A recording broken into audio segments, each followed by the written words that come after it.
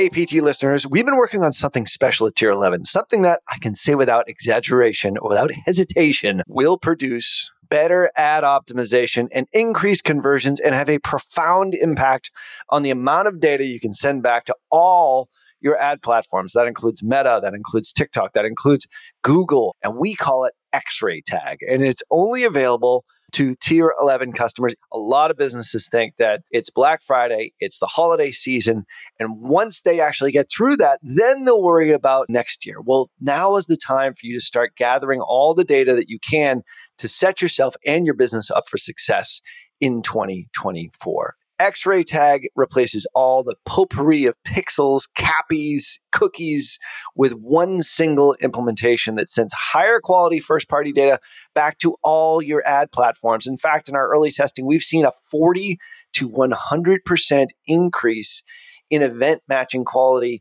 aka EMQs in Meta, which translates into better ad optimization and increased conversions. So if you feel like your ads are flying blind, head on over to tier11.com/X-ray to get early access. Clients who sign up before the end of the year move to the front of the line, and we are only offering this for the PT listener like yourself. So head on over to tier11.com/X-ray. Don't miss out. Hello and welcome to the Perpetual Traffic Podcast. This is the show where we share cutting-edge strategies on acquiring leads and sales for your business through paid traffic. I'm your host, Qasim Aslam, and joining me today is a voice that you've probably not heard a lot from, but we're excited to welcome Ralph Burns. Thanks for being the guest host on the show. Thanks for having me, Qasim. It's quite a nice show you got here. You like my intro flex? Yeah, it's very good. It was authoritative, but cool at the same time. I appreciate that. That's what I was going for. When you're in charge of the show, I just want to remind you of the cadence, like how it all works. I just realized that it doesn't go poorly because of me. It goes poorly because of your heckling. I do like to sabotage you a little bit on this, which is good. Yeah, to remind me, like, who's the veteran podcast host? I see now. You're now Qasim Aslam. Like, you're a worldwide celebrity. You're speaking in all continents, like everywhere. You're all over the place. You are digital herpes, which we said before. I am digital herpes. That's exactly right. You'll never get rid of me. Oh, okay. Yep. I hear you have a nugget. I got a nugget for you. Yeah. I'm so excited. I haven't done a nugget in a while, but this one is something that worked really well when we sold info products. There was a day where we had an agency program, which is an info product, which was a digital coaching program. But then we also had info products on how to run Facebook ads for years and years. But this is one where we launched our agency program, and I noticed this worked really well. And you and I are big fans of this in one way, shape, or form. So this was a strategy that is very simple, somewhat counterintuitive, and does roll into the Dennis Yu content factory strategy. And we'll leave links in the show notes back to that episode where we talked about that, because it really transformed, I think, the trajectory of both of our businesses in a lot of ways, especially the visibility side. My entire content strategy is based off of his advice. Absolutely. And it makes total sense. So anyway, so here's what the strategy is. Dennis advocates or espouses, just put content out there, get it out there everywhere. There's a way in which you can distribute it and disseminate it and, in essence, syndicate it onto all the channels. And we're doing that quite a bit right now, especially a lot of short form video, a lot of stuff on Reels and TikTok and YouTube Shorts and all that sort of stuff. And then we do some longer form videos. Way back years ago, we used to do the same thing when we launched our Agency Accelerator program, where I would just do long form videos on helpful, useful tips for agency owners. And if you want to go to Agency Accelerator, I think it's probably, the videos are probably still on Facebook to this day. But anyway, the point is, what we would do is we would get people to watch those videos, and then we would simply retarget them with a book a call ad. So we would just boost them with no conversion, not a conversion objective, and then just take those audiences, which right now are very valuable audiences, because a video view audience on the Meta platforms is an in-app audience. And it has no bearing on the iOS 14 privacy updates, because you're capturing people on platform, and then you can use those audiences to then retarget. Whereas if you're trying to get somebody to click on an ad, go to your website, the pixel then fires, or maybe if you're smart and you've set up Conversions API, hopefully you have, there's a cross match there that then is sent back to Ads Manager inside the Facebook ad platform, or the Meta platform is what we refer to it now, and you get your tracking. But there's still some visibility loss. There's still some data loss that goes on there. Obviously, Facebook now has modeling that helps eliminate that, or at least mitigate it to a certain degree. So in-app audiences are gold right now. So what we've done is we've started to really distribute a lot of content. And one of the areas that we found really works is the one particular video style, which is just sort of useful, helpful information about like a real world business and how they incorporate concepts of digital marketing or advanced tactics for what we refer to as conversion architecture, which is everything after the click, like your upsells, your downsells, your ability to add order bumps, a lot of the stuff that we talk here on the show. So anyway, so we created content around this, and then we realized people really like this stuff. So we pulled that content series into what we refer to as our social boosting campaigns in our Facebook ad campaigns, where we set a video view target or video view campaign objective, and we just disseminate as much content as we can that's helpful and useful. And then we take those audiences, those 25% video views, or maybe the first 15 seconds video view, and then we retarget them to a book a call. And what we typically have found is that makes logical sense, but it's hard to do in actuality because you have to find the right type of content. The first part of this is the essential part, is Dennis Yu's idea of get as much content out there, see what resonates, and then pull in the stuff that's working, put some paid ads behind it. That's exactly what we did. And so in this case, put paid ads behind it, not conversion ads, video view objective. And then we simply retarget the audiences to book a call with us, to schedule a call to come talk to our VP of growth. And we are getting booked scheduled calls at, I would say, 1/50th of the price of our normal book a call campaigns. It is so infinitesimally small that it's working so well. It's literally for dollars, single dollars, we're getting book calls, as opposed to triple digits, hundreds of dollars per booked call. So it's working so well. Yes, that's what we're going to be doing next. But it's this concept of being helpful and useful and not asking for the sale on the first touch. Duh. Isn't that what we're supposed to do as marketers? Oftentimes we all just want to go for the sale, right? It's much easier. Create some conversion ads. Go after the sale. You're probably going to get maybe 1 in 100 people go and buy the first time they interact with you. What do you do with the other 99? Not all 99 are going to buy from you through retargeting ads. There's going to be a percentage that's just never going to buy from you. So by using video view audiences or brand awareness audiences, or what Facebook or Meta refers to as consideration audiences, all you're doing, you're gathering so much more. You're casting the net so much wider. And then you retarget based upon in-app audiences. In this particular case, it is video views. You can do the same sort of thing with instant experience ads as well, which is basically in-app sort of stuff. You can do it with lead ads. You can do it with a lot of different things, like at the top of the funnel. But what we found is that if you put helpful, useful content that works and put some money behind it, just like Dennis Yu advocates, and then just retarget them to the thing that you really want using in-app audiences, boom, you have a formula for success. And iOS 14 is taken completely out of the equation. So we're pretty excited about that. Dude, that's brilliant. That's brilliant. I really love that. I need to start doing that right now today because I'm creating all the content. It's already there. And I think that's everybody's problem is they create the content and then they don't put enough juice behind it. They just continuously move on to creating more content, but the promotion isn't there. You know what it reminds me of? Do you know Joe Polish? Of course, yeah.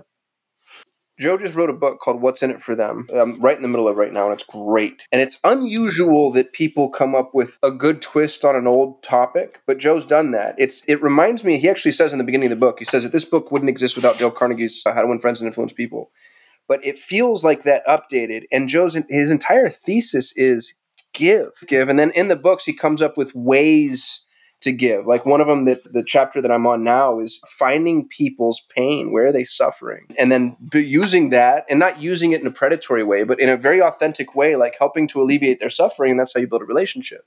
And I feel like that's what you're doing with content. You're not asking for anything. There's no conversion goal on the front end. It's just like, hey, Facebook, let's go give to people. And then, lo and behold, when I give to people, it builds a really compelling audience that I can then capitalize on later. I think it's genius. Yeah. Imagine that. Actually going out there and helping people, and then not necessarily asking for the sale in the first interaction. Like, nobody does that. When you meet somebody at a party, the first thing you say is, yeah, I'm Kasim with Solutions 8. Can I interest you in some Google ads? Like, you want to book a call with my salespeople?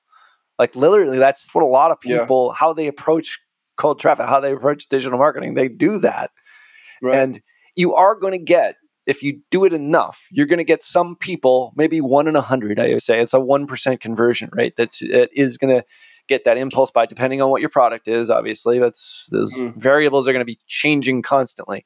But if you did that 100 times at a party to 100 different people, maybe one person would book a call with you because they're like, hey, I was looking for a Google Ads agency. What's your number again? And you say, all right, here's my scheduler. Let me text it to you. But even the 1 out of 100, that's a low quality relationship. Correct. It's very transactional. Correct. The interesting part of this, I know this is a long nugget, but it's an important nugget, is that when you look at the meta platforms, and I have to keep saying that now because it's the meta platforms. It's not just Facebook, because it's all the platforms, because we use them all together. Like, we don't section out like, oh, you're going to use this for Instagram, this for Facebook. We create different stuff for each platform. I get that.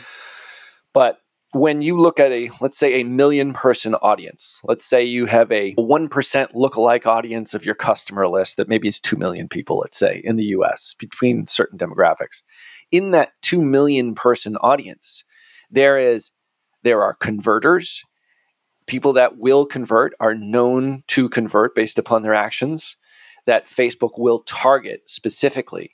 In that 2 million person audience, they will circle the wagons on that little group and ignore like 95% of the rest of the audience because they are not converters.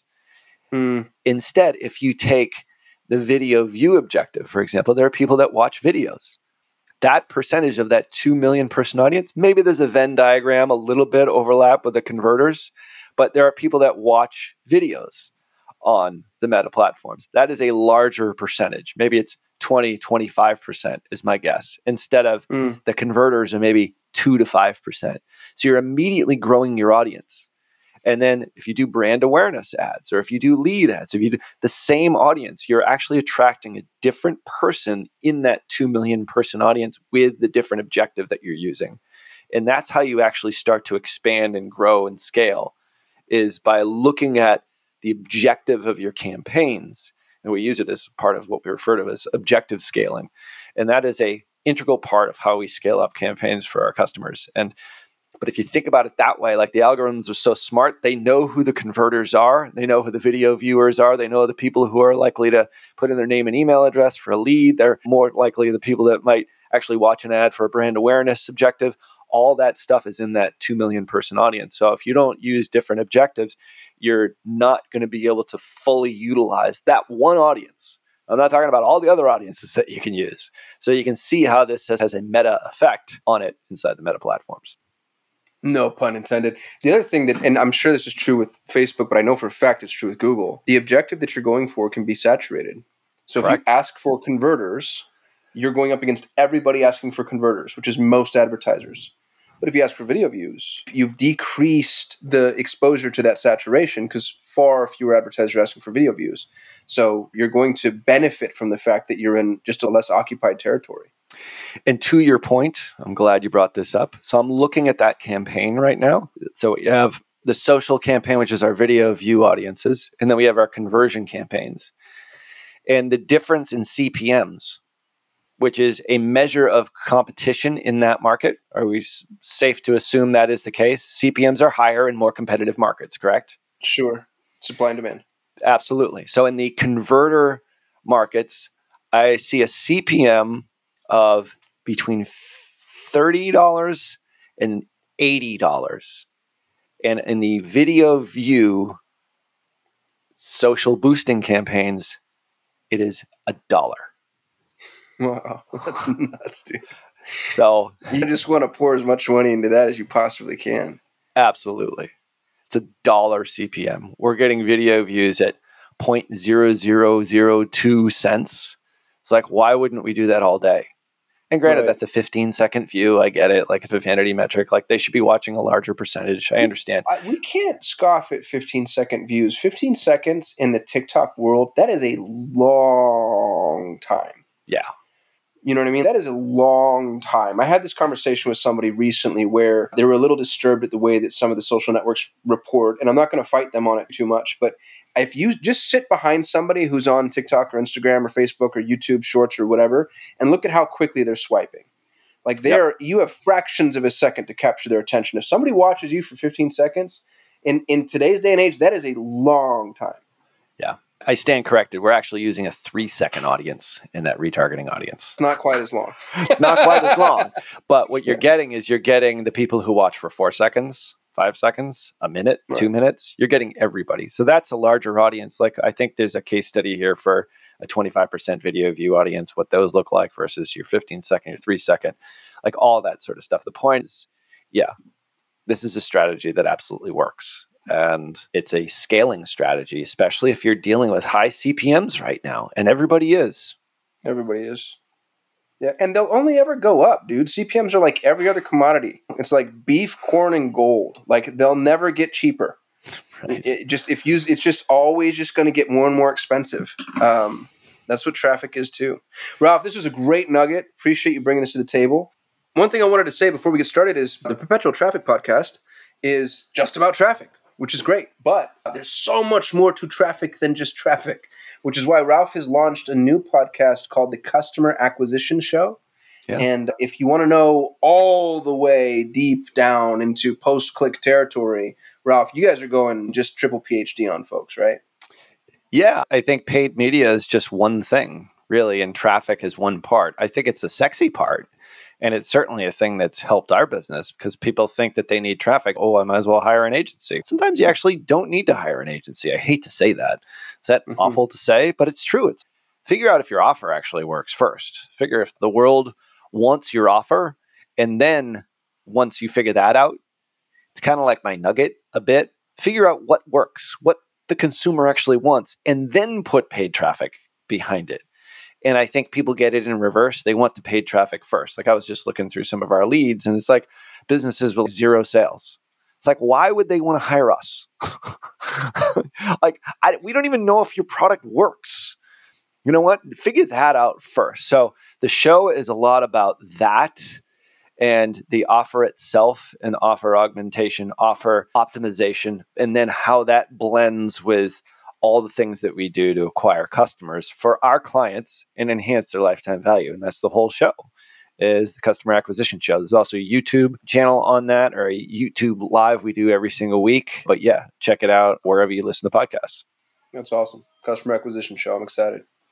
I'm actually really excited to talk about the case study that I have to bring to the table, which is how we spent $500,000 on 15 keywords without any key phrase optimization and had a 300% ROAS in a scaling campaign. But before we do that, we need to cut to a commercial. So I hope everybody will stick around right after this quick break.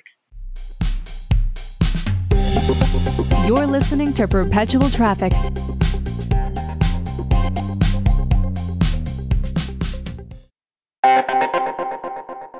Was your Black Friday Cyber Monday not quite as great as you wanted it to be?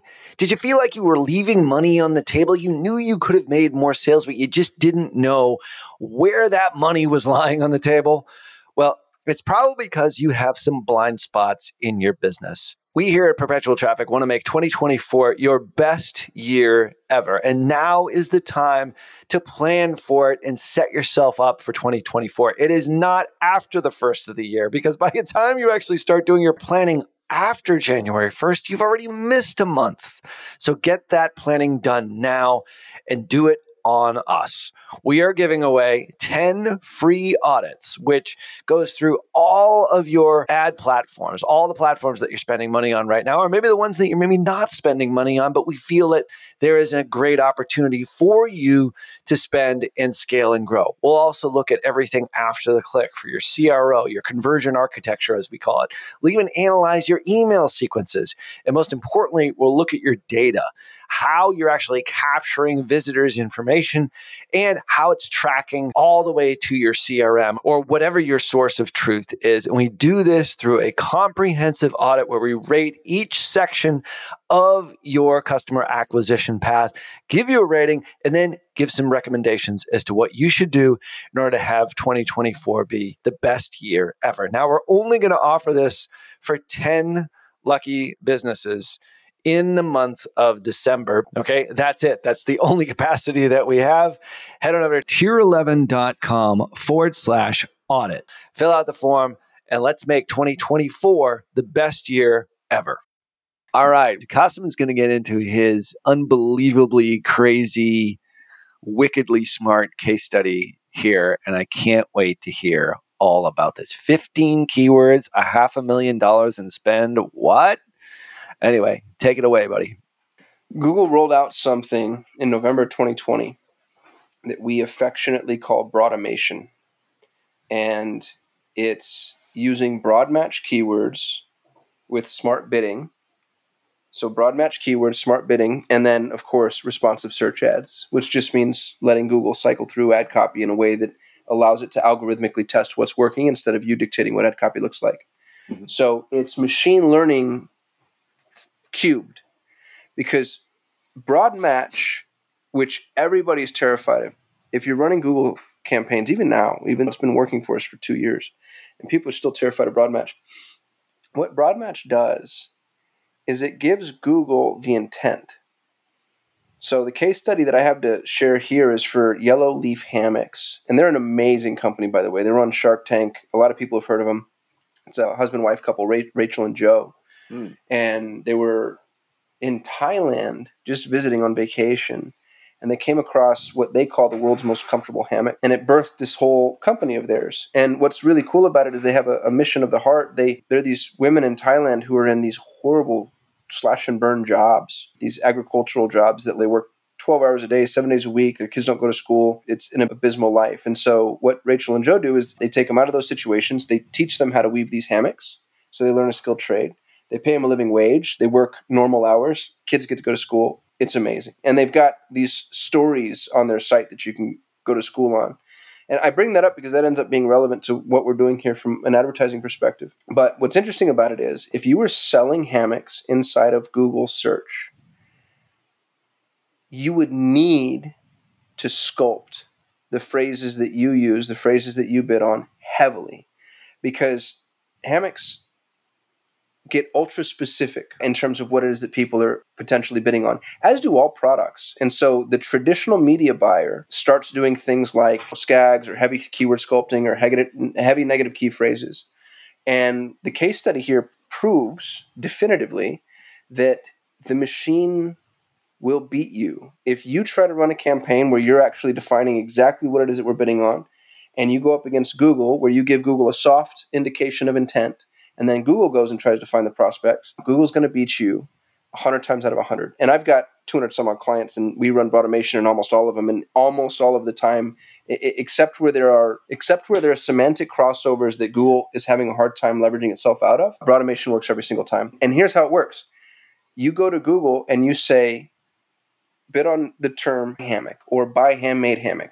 But it's broad match. And broad match, as you know, Ralph, dangerous. Yeah. Broad match back in the day, if I told Google that I want to bid on the term Google Ads Agency, I could end up getting a SEO marketing company because Google goes, it's close enough. So the broad match mechanism within Google standalone is catastrophically flawed. And we've told all of our students and all of our clients never use broad match ever for any reason, because you're basically telling Google anything that's even reasonably close to this I want to bid on. The reason that this changes our tune, though, is because it's broad match and smart bidding. And smart bidding bids towards a goal. So you're not just using broad match. You're using broad match, and then you're telling Google, hey, you can bid on any phrase that you want to as long as it accomplishes this goal. And obviously the goal for Yellow Leaf Hammocks is a conversion. And not just conversion. We want to maximize conversion value. So it's the best conversion that Google can bring back. And dude, what's insane is the phrases that you see in our search terms look to be wildly irrelevant. Google is delivering traffic that if you were to look at it from a manual perspective, you'd be like, this traffic is not going to convert. One of my favorite examples actually is buy hammock without stand. Here's why that's interesting. All of our hammocks have stands.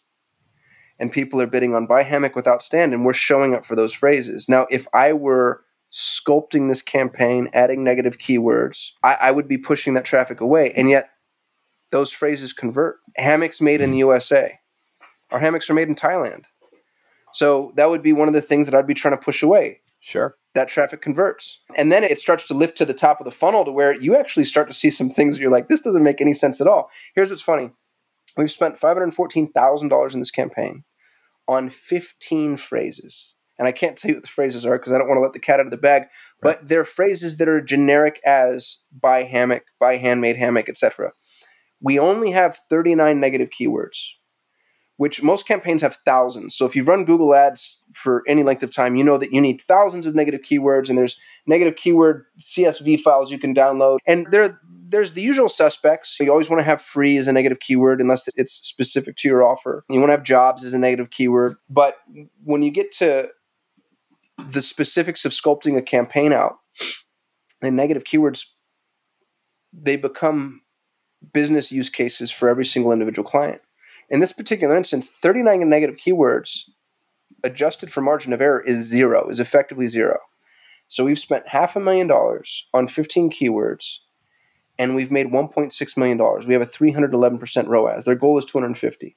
Now, here's what's really interesting is that's in a scaling campaign. And if you run Google Ads for any length of time, you know that scaling campaigns aren't as efficient because they're looking for new customer acquisition. At any point, we can trim down this campaign and we can get 1,100% ROAS. That's been our high water mark.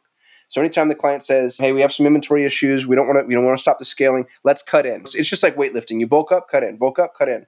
We can cut in and we can maintain an 1,100% ROAS using broad match and smart bidding. And it's massively counterintuitive. And it means you do less work. You give Google a broad match keyword, and then you give Google the smart bidding request, basically, like, hey, here's what we want you to do. And Google determines the intent of the prospect. And it's scary because it kind of negates the need for the media buyer in that context. You still need the media buyer for a bunch of other things. But this whole like day-to-day micro tweaking, manual adjustment, SCAG, key phrase, negative key phrase sculpting, all that stuff the media buyers used to do, like that job not only isn't necessary, it's actually harmful for these campaigns. You don't want to do that. You hurt things. So if you looked at our change history inside of Yellow Leaf Hammocks, you'd think to yourself like, gosh, these guys aren't doing a lot. And yet there's strategy in place, but you have to look at it from, now we're looking at attribution. We're looking at titles and descriptions. We're looking at feed optimization. So it's a massive change in paradigm. And what I'll say to our listeners is, I'm willing to bet 80% of media buyers aren't willing to adopt this yet. And they're in there over-optimizing, and they're doing so because they're terrified of what this means for their job. So it needs to be the business owner. This change needs to come from the top down. And there's a ton of nuance to it, but I'm going to pause there and see if everything I've said made sense at all. Yeah, absolutely. I think I'm looking for probably just a little bit more clarity for the listeners, like what all this stuff is. As I started off as a pay-per-click guy, I was known as that, and then evolved into the dark world of social media. I know just enough to be dangerous, and now we have an entire division, which is one of the reasons why I love it, because I think Performance Max for us just really changed the game, working alongside the social media channels. So for people who are not familiar with broadimation, just your term, and then also smart bidding, maybe you can just define that a little bit more clearly for the non-Google people that are out there.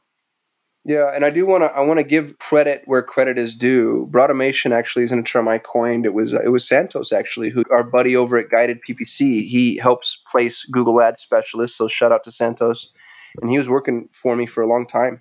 And he's the one that coined broadimation. And the smart bidding, that's the key here. You can't run broad match and manual bidding. You have to run broad match and smart bidding because Google has to be optimizing against a goal. Mm-hmm. And smart bidding strategies, Google's changed the categorization of the smart bidding strategies, but it's basically maximize conversions or maximize conversion value. Mm-hmm. Those are your smart bidding strategies. And then within that, if you choose to, for maximize conversions, you can set a target CPA. I don't recommend doing this because you limit the learning. So you don't want to do this until you're ready to cut in. If you're trying to scale up, don't have a target CPA. Within maximize conversion value, you can set a target ROAS. I don't recommend doing this because you're going to limit your learning. So you're watching a machine learn, and the machine learns on a bell curve. The more hard things you ask the machine to do, the less expansive it's going to be. And so you want to use broad match phrases and a smart bidding strategy, either maximize conversions or maximize conversion value, depending on your goals and your use case. And I'll talk about that for just a minute, actually, Ralph, if you don't mind. Yeah. Maximize conversions says, hey, Google, all conversions are created equal. I don't care what they're worth. Just bring them to me. And there's a ton of reasons why you would want this. If clients tend to be about the same value to you, then maximize conversions makes a lot of sense. If you've got a sales team, you're just trying to fill up, maximize conversions makes a lot of sense. But if you say, you know what? I've got people that spend $50 with me. I've got people that spend $500,000 with me.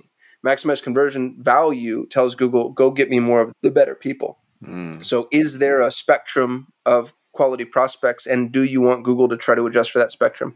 Maximize conversions works faster, almost always is ubiquitous truth, but it doesn't scale as well. And obviously it doesn't help you focus on your profitability. So you want to go after maximize conversion value if there's a big difference in the quality of your prospects, and if you're willing to give that information back to Google. I can't tell you how many clients we have that just don't give us their post-conversion data. And if that's the case, well, that's just dude, it's nuts. It's crazy. Why? How many clients we have that their sales team is incapable of reporting back what actually closed. It's unbelievable to me. But if you're in that situation and you're not going to teach an old dog new tricks, then go after maximize conversions. Because, if you don't have the data and you're not going to get it, then there's no reason to be quixotic about it and think to yourself, this is the right way to do it. So this is the way we're going to do it. So in this particular case, and I think that was a great description of smart bidding just in general. In this particular case, you are going for maximize conversions or conversion value? No, in this particular case, we're going after maximize conversion value. Mm-hmm. We do not have a ROAS set up, though, as we scale. So they have a 250% ROAS goal internally. That's their goal. But we don't put that into Google. We don't tell that to Google because we want Google to go out and learn. And if you tell Google a specific ROAS goal, it's gonna put a ceiling on the campaign. Right. So you only want to do that when you cut in. Now, when you first started with this customer, like they've been with you for how long now? Over 2 years, I think going on 3 years. Okay. Is the $500,000 in spend in that one campaign, or is that through the lifetime? No, that's just that one campaign. So we do a bunch of other stuff for them. We do top of the funnel, YouTube, DSA, PMAX, obviously. Right. But this 514 is just in this broad match search campaign. And that's what's so nuts about it, man, is broad match used to be like, oh, if you want to just set your Google ad campaign on fire, go use broad match. And it was to the point to where I was like, Google, why does this exist? Why are you giving a toddler a handgun? You know what I mean? Like, why on earth are giving people a level of flexibility that no matter what is going to ruin their campaigns? And it starts to make sense when you see what happens with smart bidding, because the way to think about it, and I think this is the most important paradigm shift, you're not actually bidding on a keyword, you're bidding on an audience, or you're bidding on an audience with an intent. So if you tell Google the broad match phrase is buy hammocks, you're not bidding on the phrase buy hammocks because you're not worried about placement any longer.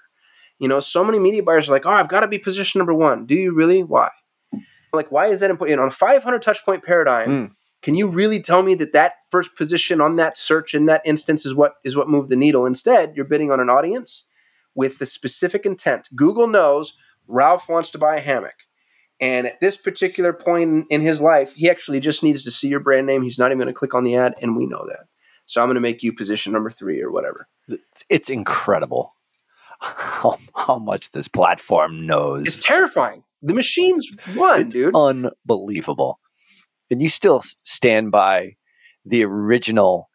I think when we were first talking about Google Performance Max, there was some kind of leaked information that was 72 million data points on every human 72 million data points, yeah. That's insane. And just coming at it from a meta background. And now, obviously, we're platform agnostic. It's like whatever customers, like whatever it takes to get the customer where they ultimately want to be. If that's Meta, if it's Google, it doesn't really matter. Point is like those are the big two right now. And then obviously you've got all the other social channels and everything else that goes along with it. But just the fact that Google has all this data on us in plain sight, Right. like they do not hide it. And who was the one who got raked over the coals for privacy in the last 2 to 3 years? It's the platform that doesn't have 72 million data points and maybe has 56,000 on every one of its users. Not every human on the planet, which is Facebook. It still just boggles my mind how Google just skated through that whole thing and Zuckerberg took all the arrows. Yeah, it's, you know what it is, man? It's Pablo Escobar. They took down Pablo Escobar because he was a symbol.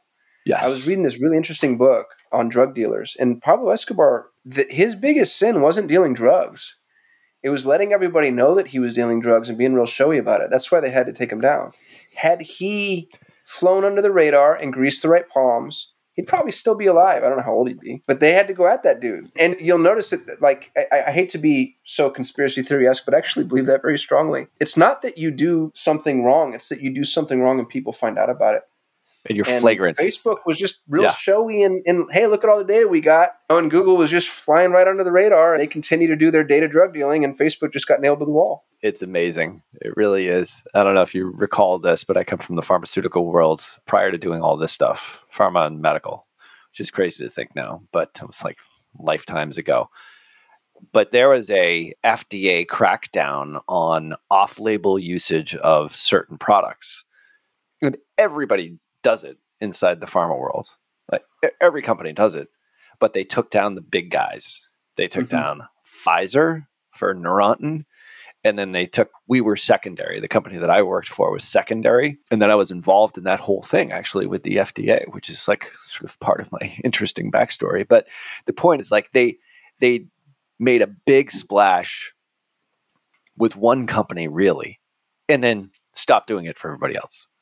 In essence, like made one or two. Now Purdue Frederick, which makes OxyContin, is obviously under the gun of like that's a privately held company. Like all these other sorts of things that go along with it. The FDA kind of went after that, but it was the same thing. It was the ones that were so flagrant about it, and then made the impact, and then shockwaves throughout the entire industry, and then everyone lawyered up and made sure that they were very, very careful about how their marketing was actually done through this off-label issue. But it was the exact same scenario. It's Pablo Escobar again. Yeah, we just need to take down. And you know what happens too is people get bored. People get bored. And I think we got bored of privacy first. It was like, all right, privacy is so important and they're stealing our data. And okay, we took down Facebook and no, it's fine. Allow the app to track. It's okay. We're bored. Yeah. Move on. Yep. Move on. It's true. COVID's still out there. By the way, did you hear? But no, I'm bored of it, so I don't want to. So it doesn't exist. It's not interesting to me any longer.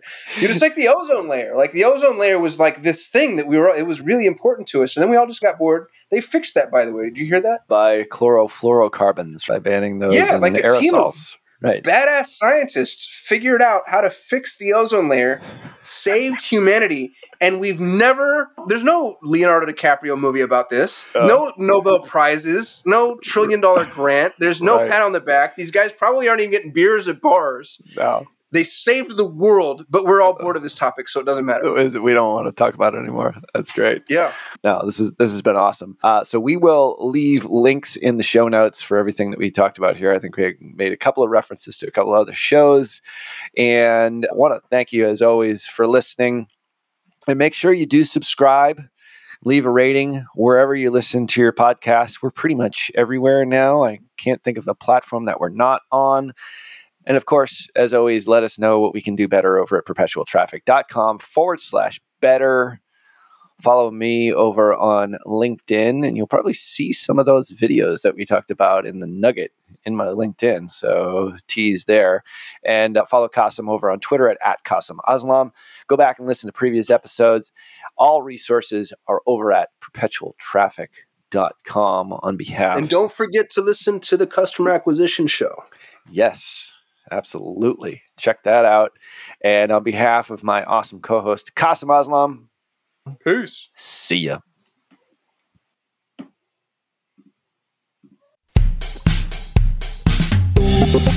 You've been listening to Perpetual Traffic,